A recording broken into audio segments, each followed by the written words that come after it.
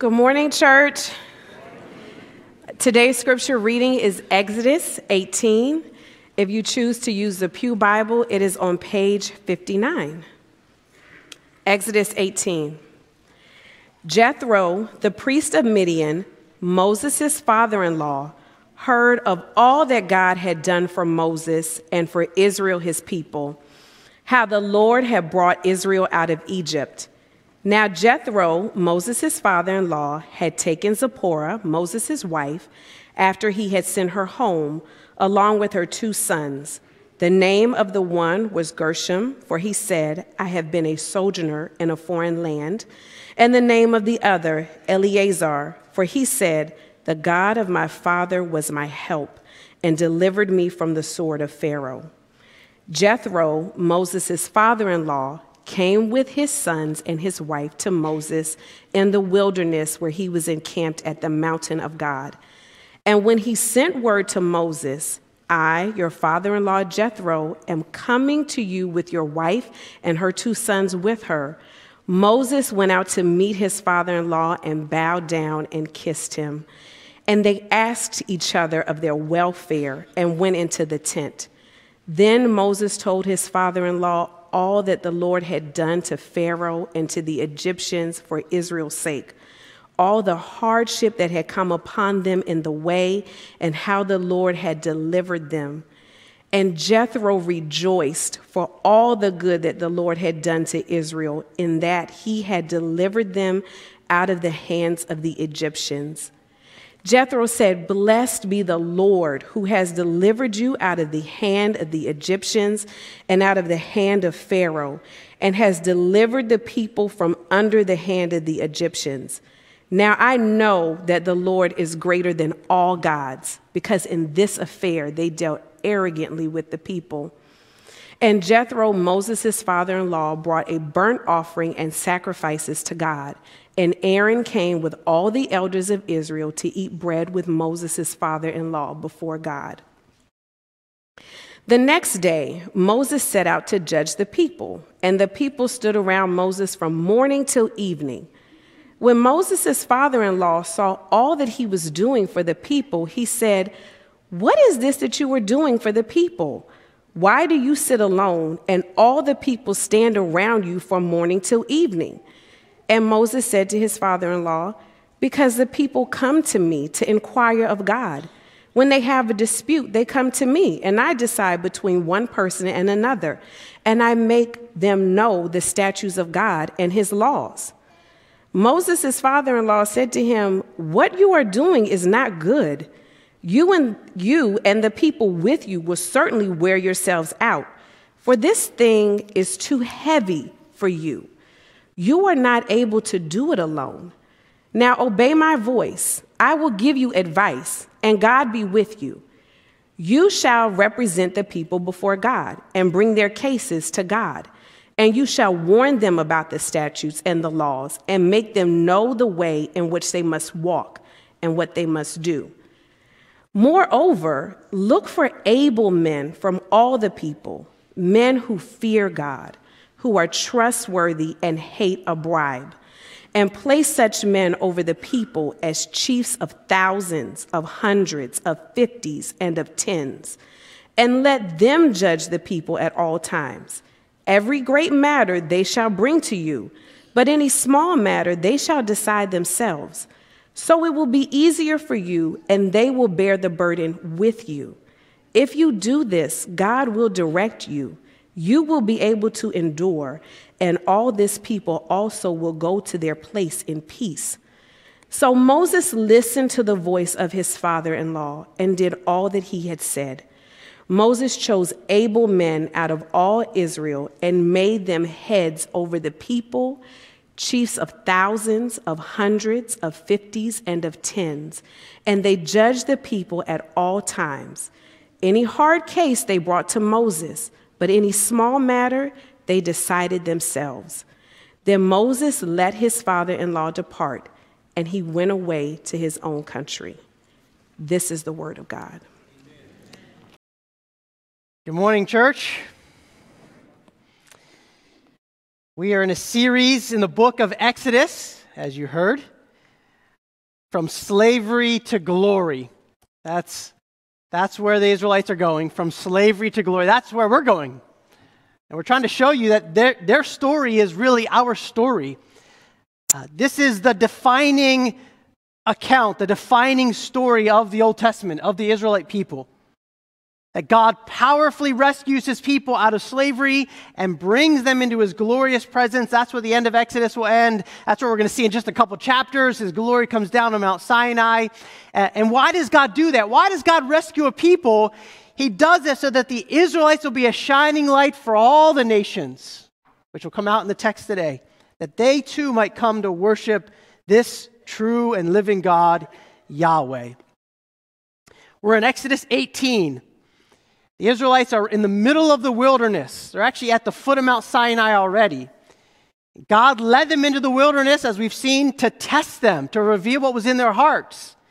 Exodus 15 to 18 is a section on testing. Will they trust God in the midst of the wilderness? And then Exodus 18 is kind of a boring chapter, right? There's not much action here. What's going on here? It's really a linking chapter.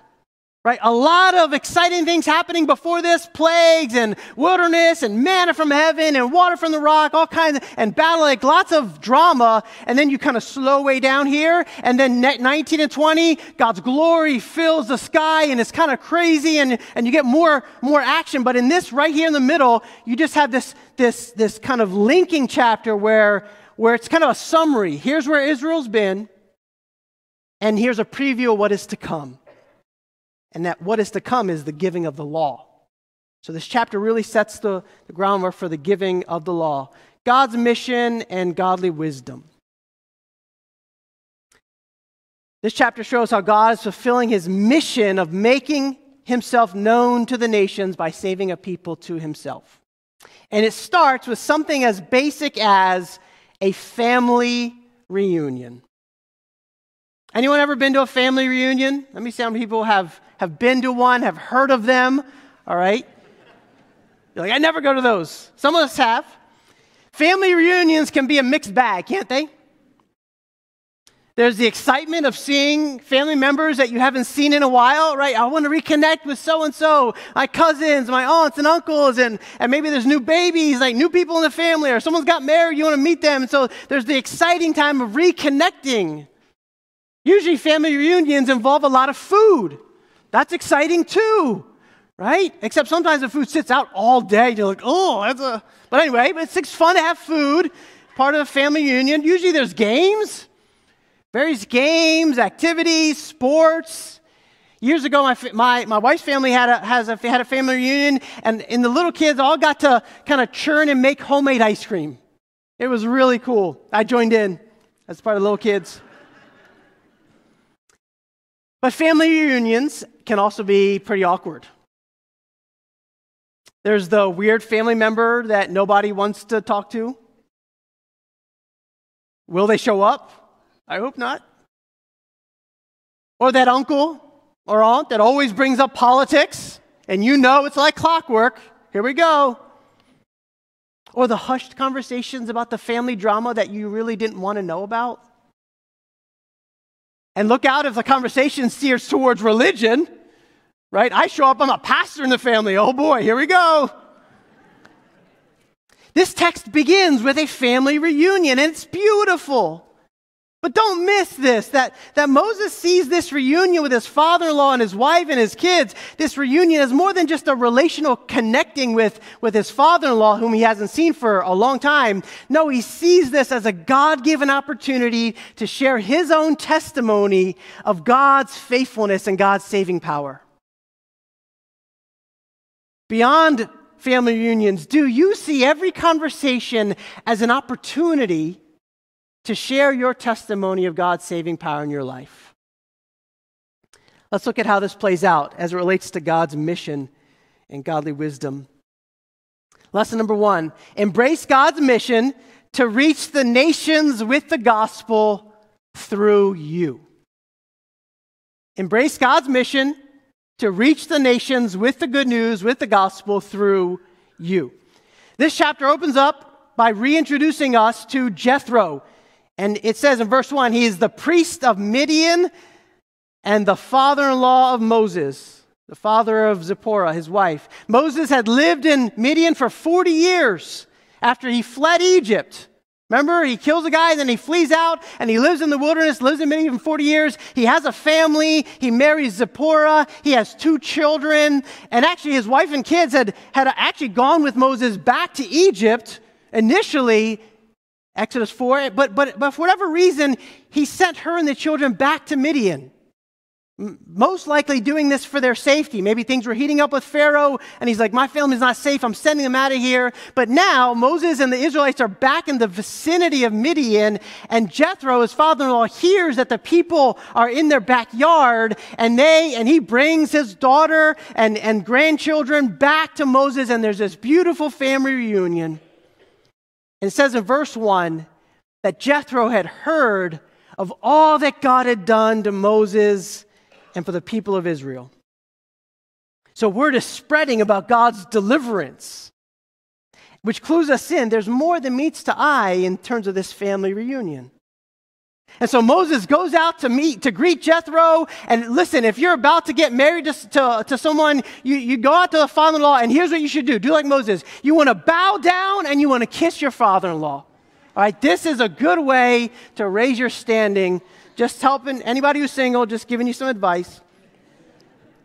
No, he does what is customary in this time. He bows down, he kisses his father-in-law, hugs his wife and kids whom he hasn't seen in a while. And it says that they go into Moses' tent and catch up on all that God had done for them. Can you tell, you're kind of reading between the lines, but can you tell that this is refreshing to Moses? This is an encouragement to him. Even the conversation that ensues, how Moses shares it. He shares it in a way that it encourages him to be able to look back and reflect on all that God had done for him personally and for the people of Israel. It refreshed his soul. Look, as a leader, he's been threatened by Pharaoh, right? Pharaoh at one point said, if I see you again, I'm going to kill you. He's been threatened by his own people for his leadership in the wilderness. They keep grumbling. And Exodus 17 says he was tired of lifting up his hands, right? He's a tired leader. And then even in this verse, he's tired of listening to people come for all their disputes. And so here he is, a tired leader. So I don't want you to miss this, that in the Lord's kindness and in his timing, he brings Jethro and Moses' family back to him. Are you tired or weary today? God in his providence and in his kindness knows how to refresh you. Trust him to do this in his time. I mentioned a few weeks ago that I had been battling discouragement. Well, out of nowhere, it seems, last week, my cousin, my family's from Egypt, which is interesting preaching on Exodus. But anyway, my family is from Egypt, and my cousin, who I'm very close to, had to come to America for something. And so he comes kind of it was a really quick trip, and he comes and he visits with our family for a few days. And it's been years since I gotten to see him. And it was so encouraging to us to hear how he's doing, to hear how the rest of my family's doing back home in Egypt. And he's getting married in June. And so he's like begging, inviting our family, we have to come visit in Cairo. But listen, that time with my cousin was refreshing to my soul.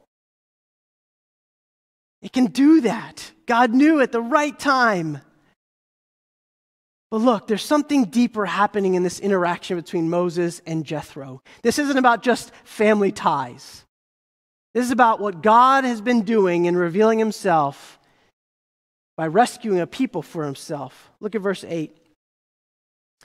Then Moses told his father-in-law all that the Lord had done to Pharaoh and to the Egyptians for Israel's sake, all the hardships that had come upon them in the way, and how the Lord had delivered them. Isn't that an amazing summary of what God had been doing? And Jethro, it says, rejoiced for all the good that the Lord had done to Israel, and that he had delivered them out of the hand of the Egyptians. Is Moses trying to convert his father-in-law here? I mean, isn't that like the cardinal rule of what not to do with in-laws?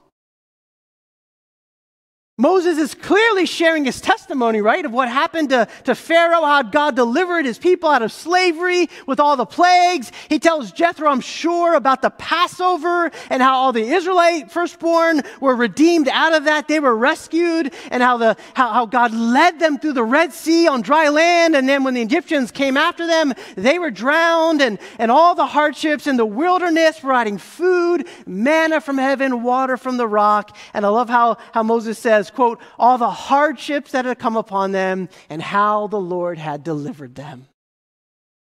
Do you see what Moses is doing? He is sharing the good news with Jethro. He's explaining, this is who Yahweh is. Remember, Jethro is the priest of Midian. And here is Moses saying, I want to tell you who Yahweh is, how he has revealed himself to me and to us, and what he has proven about who he is. And he's doing so in such a way that it shows Jethro that Yahweh really is the one true God. He is worthy of his worship and allegiance. How do I know that? Look at verse 10 and 11. Jethro said, blessed be the Lord. This is deep language of faith and worship, who has delivered you out of the hand of the Egyptians and out of the hand of Pharaoh, and has delivered the people from under the hand of the Egyptians. Now I know that the Lord is greater than all the other gods, because in this affair they dealt arrogantly with the people. Jethro hears about the truth about Yahweh, the God of Israel, and rejoices in what he hears, and then he praises God personally and declares this God really is the one true God. And in response to this newfound knowledge of God, Jethro brings his own sacrifices, verse 12, and he gives them as an act of worship. Jethro is converted here. He believes in Yahweh. He even worships Yahweh in the way that God instructed his people to worship him with these sacrifices. And in case there's any doubt, the response of the Israelite leadership in verse 12 is significant. It says they all gathered together and they welcomed Jethro into their fellowship by sharing a meal with him. Not just any meal. Notice at the end of verse 12, they ate their bread before God. It literally reads, in the presence of God. This was a covenantal meal signifying their affirmation of this man's faith in Yahweh. Why is this important? Why is this here? Because it fulfills what the Lord would reveal much later in the New Testament very clearly, but for now we're getting glimpses of it. And we've known ever since Abraham that God's been doing this work. In Ephesians 3:6 it says this mystery is that the Gentiles, meaning non-Jews, are fellow heirs, members of the same body, and partakers of the promise in Jesus Christ through the gospel, the good news. You see, Jethro is a Gentile. He's not Jewish. He's Midianite. And God told Israel that they would be his special people. They would be like a son to him. He would be like a father to them. And yet God's plan in redeeming Israel wasn't just to take them out of slavery just for them. The goal of God's salvation all along, the purpose of him calling a people to himself, was to actually bring all the nations to an awareness of this same God, that they might worship him as well. God told Abraham in Genesis 12, go from your country and your kindred and your father's house to the land that I will show you, and I will make you into a great nation, and I will bless you and make your name great, and you will be a blessing. And then he says this, and in you all families, ethnos, all peoples of the earth shall be blessed. And then Jesus says to us, go and make disciples of all nations, baptizing them in the name of the Father, the Son, and the Holy Spirit, teaching them to observe all that I have commanded you. And behold, I am with you always to the end of the age. All nations, right there. All peoples, all families, all people groups. This is the missionary heart of God, to call a people to himself so that they can testify to all nations of the saving power and the amazing grace of our Lord. Christian, are you doing this?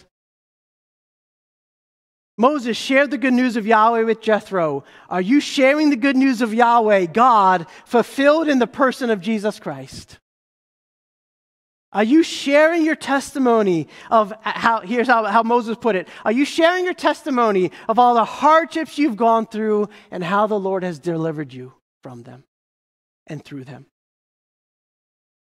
This is God's mission, which means this is your mission. You're not responsible for how people respond to you sharing. You are responsible to be an ambassador for Christ, to represent him and share the great love that he has given to you and to let it overflow to others. And look, some of us are literally called to go to the nations and do this. We're actively talking to prospective missionaries right now who are seeking to plant churches in unreached people groups in a part of the world. And we're saying, praise God, that is awesome. The Great Commission is advancing, and maybe God is calling you to join them. Give your life to what matters most. But look, we also need people right here, right in this area, who can share the good news as the nations come to us. You realize that's what's happening, right? Moses is doing his thing, and God brings Jethro to him. Look, you're doing your thing. Did you know that you have neighbors and people in your workplace and people who are coming to our church visiting who are from all over the world? Did you know that? Just look around and you'll see it. Are you prepared, Christian, to welcome them into your home, into your life, like Moses did, and share with them how the life and death and resurrection of Jesus have come to define your identity and your very life? Moses could have said to Jethro, hey, thanks, Dad. Thanks for bringing my family. See you later. You're Midianite. I worship Yahweh now. You worship whoever now. No, thank you, but that's all. You stay over there and then you go back to your... No, come on in. I want to share with you what I know about the living God. This is not a suggestion. This is a command. Because this is the mission. Will it be costly? Yes. Will it involve risk? Yes. But you have Christ in you, Christian, the hope of glory. He will help you, strengthen you, and guide you. Embrace God's mission to reach the nations with the gospel through you. Lesson number 2, fulfill your role in God's church. After this family reunion, we get a picture of a typical day in the life of the people in the wilderness. And it says, in verse 13, Moses would go out and judge the people all day. Twice we're told the people stood around Moses from morning to evening. Moses was acting as the judge, the police, the counselor, the MVA, the IRS, the president, and the pastor all at one. That is not good. Any one of those things is enough to be like, whoo. He broke my wagon. Moses, do something. She stole my pot. Do something. His ox gored my sheep. Do something. And Jethro goes out. You get the picture. He kind of walks out for morning coffee and he's like, what in the world is happening here? I don't understand. And he says to Moses, this is not good. You can't do this all by yourself. He literally says, you will suffer and the people will suffer. Notice that? You'll wear yourself out and them out. Them for waiting and getting frustrated how long it takes for justice, and you for being the only one in charge. And Jethro tells Moses, you need to make a change now. And listen to his advice, verse 19. Now obey my voice, I'll give you advice, and God be with you. You shall represent the people before God and bring their cases to God, and you shall warn them about the statutes and the laws and make them know the way in which they must walk and what they must do. Moreover, look for able men from all the people, men who fear God, who are trustworthy and hate a bribe, and place them, such men, over the people as chiefs. Let them judge the people at all times. Every great matter they shall bring to you, but every small matter they shall decide themselves. See, it will be easier for you, and they will bear the burden with you. If you do this, God will direct you, and you will be able to endure. And all this people also will go to their place in peace. Amazingly, Moses listens to his father-in-law. He humbly does what he says. Couple lessons here. First, there's a lesson on delegating responsibility. And we're going to discuss that because it's important. But let me I got a big picture here. Exodus is not a book on best management practices, okay? You understand? Like there is a lesson here, and I'm going to share it, but there's a theological significance to what's happening here, and that is this. This story paves the way for the giving of the law. I need you to see that. Israel needs a system for resolving disputes because Israel is about to become a nation governed by the rule of law, and that is God's law. And so this story reveals the need for God's people to live under the authority and rule of God's law, which is coming. Stay tuned. That's the rest of Exodus. So it lays the foundation for the need for them to live under the authority of God's law. But Jethro tells Moses, you need to fulfill, in verse 20, your unique ministry. Here, Moses, you're the mediator for the people, I can tell. Here's what you're supposed to do. You're supposed to represent the people before God in prayer, and then you're supposed to teach God's word, God's statutes to the people. In verse 20, he says you're supposed to warn them. That word warn literally means to teach, or it means to shed light on something. Moses was called to teach God's law, to shed light on what God has revealed about living in a covenant relationship with him. But Moses needed organizational structure to help him do this. And Jethro says, find able men to do this. What does that look like? Men who fear God, meaning they recognize that serving God is serious business. Men who are trustworthy. Men you can count on without wondering about their motives, about wondering whether they will follow through. And they are to hate bribes. They are to be impartial, honest men, not in it for the money, men of integrity. And they would be in charge of smaller groups, thousands and fifties and hundreds and tens. And Moses would act as sort of like the Supreme Court of Israel, the last resort for any dispute. How does this apply to us? Two applications. The first one about our leaders. I submit to you that a healthy church, any healthy church, would have a plurality of qualified elders to shepherd the church body, to shepherd God's people. A healthy church understands and affirms the value of a plurality, meaning multiple qualified elders to shepherd God's people. The qualifications that Jethro offers for appointing leaders are character qualities. Notice he doesn't say, find the best and the brightest, the sharpest, the most charisma, the most popular men, and put them in charge. No, that's not how you find leaders. The qualifications he gives to Moses are very similar to what Paul lays out to Timothy in 1 Timothy 3. When you look for elders, when you look for deacons, look for these character qualities.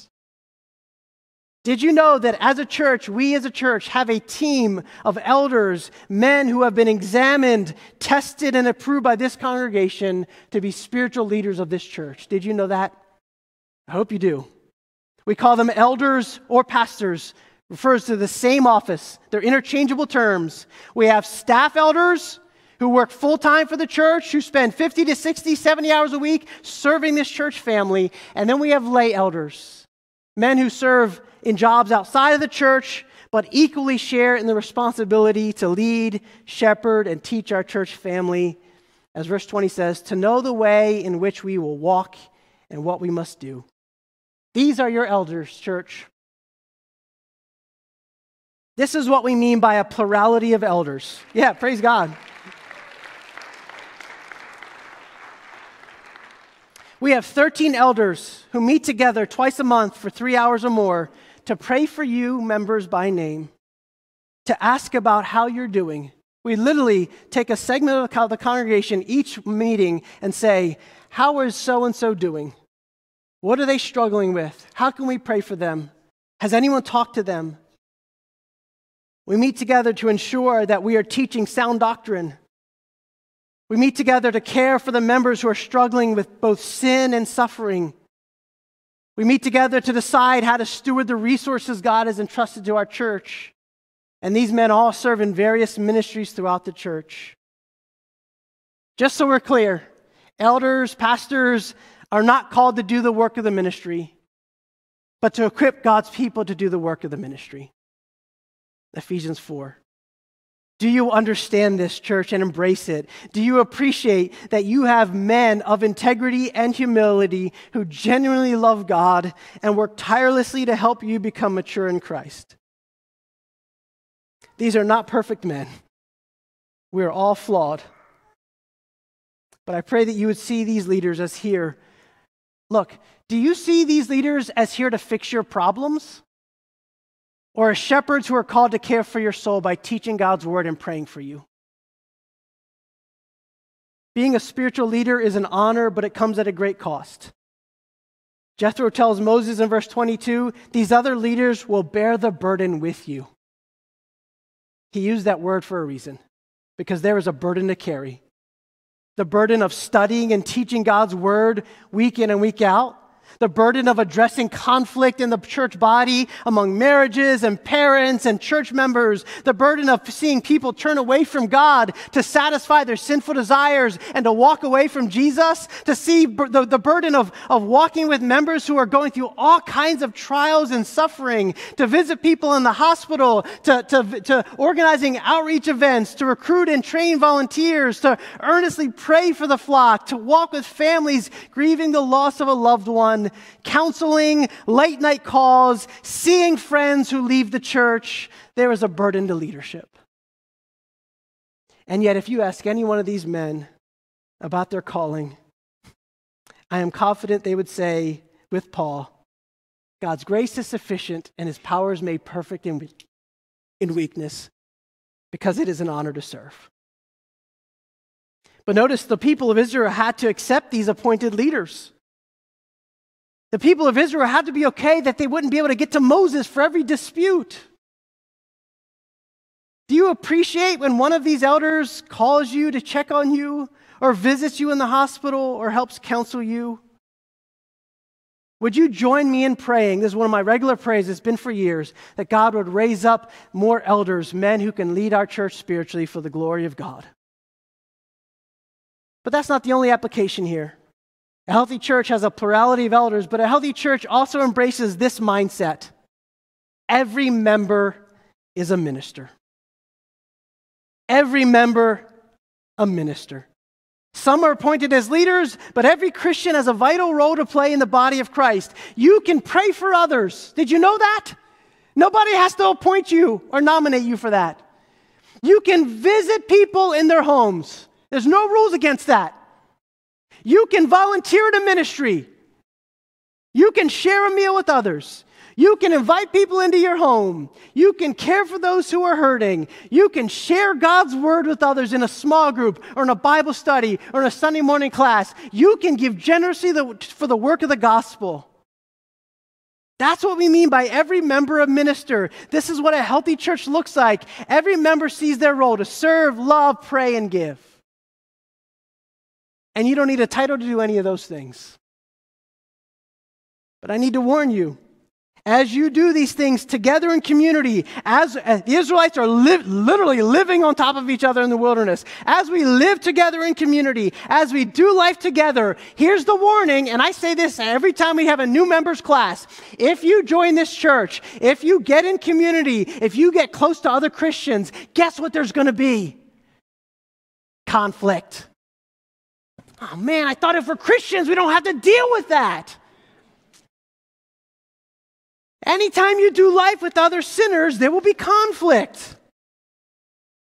In church, you should assume there will be conflict, just like the Israelites faced. The question should never be, will there be conflict? No, the question in your heart should be, how will I address conflict when it arises? If you're in marriage and you think, please, Lord, no more conflict, that's a fool's hope.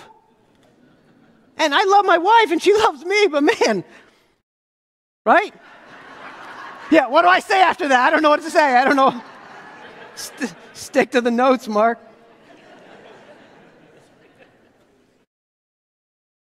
The question isn't whether there will be conflict. The question is, how will you address conflict when it arises? You know it will. You know it will. It arises at work. It arises with neighbors. It arises with your kids. It arises with your in-laws. It arises with any relationship that you have. So it's no surprise that's going to happen in the body of Christ. And that's why Jesus says in Matthew 18, here's what you do. Here's what you do. Clear instructions. It's not a mystery. When someone offends you, you go to them privately and have a conversation about it. And look, I could just stop there, and most of us don't want to do that. We do not want to have hard conversations. It should be normal for the body of Christ to have hard conversations. That in humility, we speak the truth in love. And humility, because you could be wrong. I heard you say this, but did you mean to, were you? And if it's not resolved then, you bring someone else along who can be a support and help. And if that's still an issue, you bring an elder or a spiritual leader involved. And you go through this process to show that the gospel is a message of reconciliation, and that's part of the ministry of reconciliation. Are you fulfilling your role in God's church? Do you believe that every member is a minister?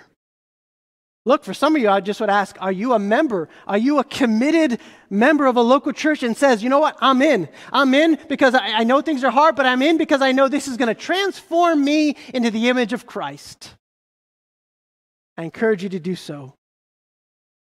In fact, it's when each of us fulfills our unique role in the body of Christ that the gospel will be seen and experienced by those around us. That's why lesson 2 flows from lesson 1. God's mission is to share the gospel through you. God's mission is for us to embrace our role in the body of Christ. And then finally, lesson 3. Anticipate the future feast of Jesus and live in light of it. You're like, what are you talking about? Don't miss the theological significance of this meal between Jethro and Moses. As one commentator put it, this is the climax of Exodus. I don't know if it's but it is a climax. It is a hinge moment. It is a significant moment, and it happens in a chapter that's very mundane, uninspiring, very ordinary, right? Moses is already standing in front of a burning bush, a theophany, right? We got signs and wonders, frogs and blood and gnats and hail. The Israelites have been miraculously brought out of slavery, Red Sea and all that, Pharaoh destroyed, manna from heaven, water from the rock, providing every day. And right before the law, things slow down. And the rest of Exodus is about the law. And right as it slows down, right, things were going fast, and it slows down, and then we get this meal, this encounter with Jethro and Moses, this bridge between God saving his people and God speaking his law to his people. And it's this meal shared in the presence of God. Notice at the end of verse 12 again, they ate the bread with Moses and father-in-law and all the elders, and there were sacrifices made, and they do it before God, in the presence of God. This is a covenantal meal. Why is that important? Because this Exodus story is a pointer to a greatest Exodus story. As we've been saying throughout this series, that a greater act of deliverance from sin and death through the person and work of Jesus Christ, that is what this Exodus points to and is meant to picture. Why did Jesus come down from heaven? Because we needed an example of how to live a good life? No. Because we needed another wise sage to show us how to? No, that's not why. Jesus came down because we are enslaved to sin. We worship false gods, the gods of money, sex, career, family, ministry, ourselves. And you say, well, some of those things are good things. I know. False gods are simply good things that we elevate into ultimate things. And like the Israelites, we can't break free. We cannot free ourselves. We need a redeemer, someone to rescue us, not from the outside of us, but to rescue us from the inside. And so Jesus comes down to be our redeemer, and he lives the life you and I should have lived. He was perfect and holy. He was God in the flesh, and yet fully human. He is rejected by the world, nailed to a cross, and he came to be our substitute. He experienced all the plagues that we deserved. because of our sin. He took all the shame and all the guilt and all the rejection because he died as if he were you. He died in your place. On the cross, Jesus literally became the Passover lamb. His blood covering us. And through faith in Jesus and in Jesus alone, we are united to Jesus Christ by his death, and in his resurrection, he rose to prove he can rescue us from sin and death. But if he doesn't rise from the dead, we might go back into slavery to that. No, he rose from the dead to prove, look, you'll never go back to slavery to sin. You'll never be enslaved to that again. You are free, and free indeed if you are in Christ. That's what he came to do. That's the greatest exodus. And if you've never trusted Jesus as your Savior, what is stopping you from trusting him right now? This is the greater exodus. And what is the climax of this greater exodus? What did Jesus do? Why did he come? Did he just save us so that he could send us out into the wilderness of this broken world? We said this life is the wilderness. Is that all? Saves us from our sin, rah, rah, rah, eternal life, and now we live in this miserable wilderness? No, he saved us to prepare us in the wilderness for an eternal banquet in heaven. You see, he invites us, no matter our background, no matter our cultural differences, no matter what might divide us, to bring us together like this to worship the living God and proclaim the gospel. Church, he wants us to remember here, remember your future. Remember Revelation 19. Look at the end of the story. It's not wrong to read the end of the story now. Revelation 19 says that Jesus will gather a people from every tribe, tongue, and nation, and they'll gather around a table, and he will be at the head of that table, and it calls this the wedding supper of the Lamb, the great feast of Jesus, when all sin is gone, all suffering is gone, and he's made all things new, and Christ's sacrifice is what will bring us together. Not our shared interests, not our skin color, not our stage of life. It is Christ who unites us. Every time we gather like this, it's a picture of heaven. Every time we gather like this, we are a witness to the world of the great redemption of Jesus, that he has rescued a diverse people to love one another, serve one another as a witness to the world, that all are invited to join.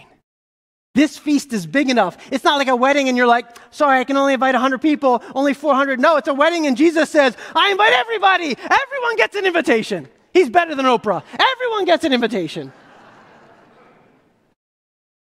Anticipate this future feast with the Lord and live with the hope and joy and endurance that comes from knowing he will surely do it. Let's pray.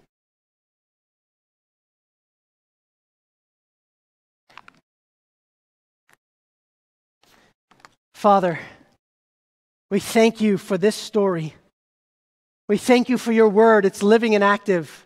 And even when it doesn't seem directly applicable, we know that you are seeking to teach us, that you want to shed light on your word, that we might follow you. The Israelites were in the wilderness, and part of that was testing them. Will they trust you?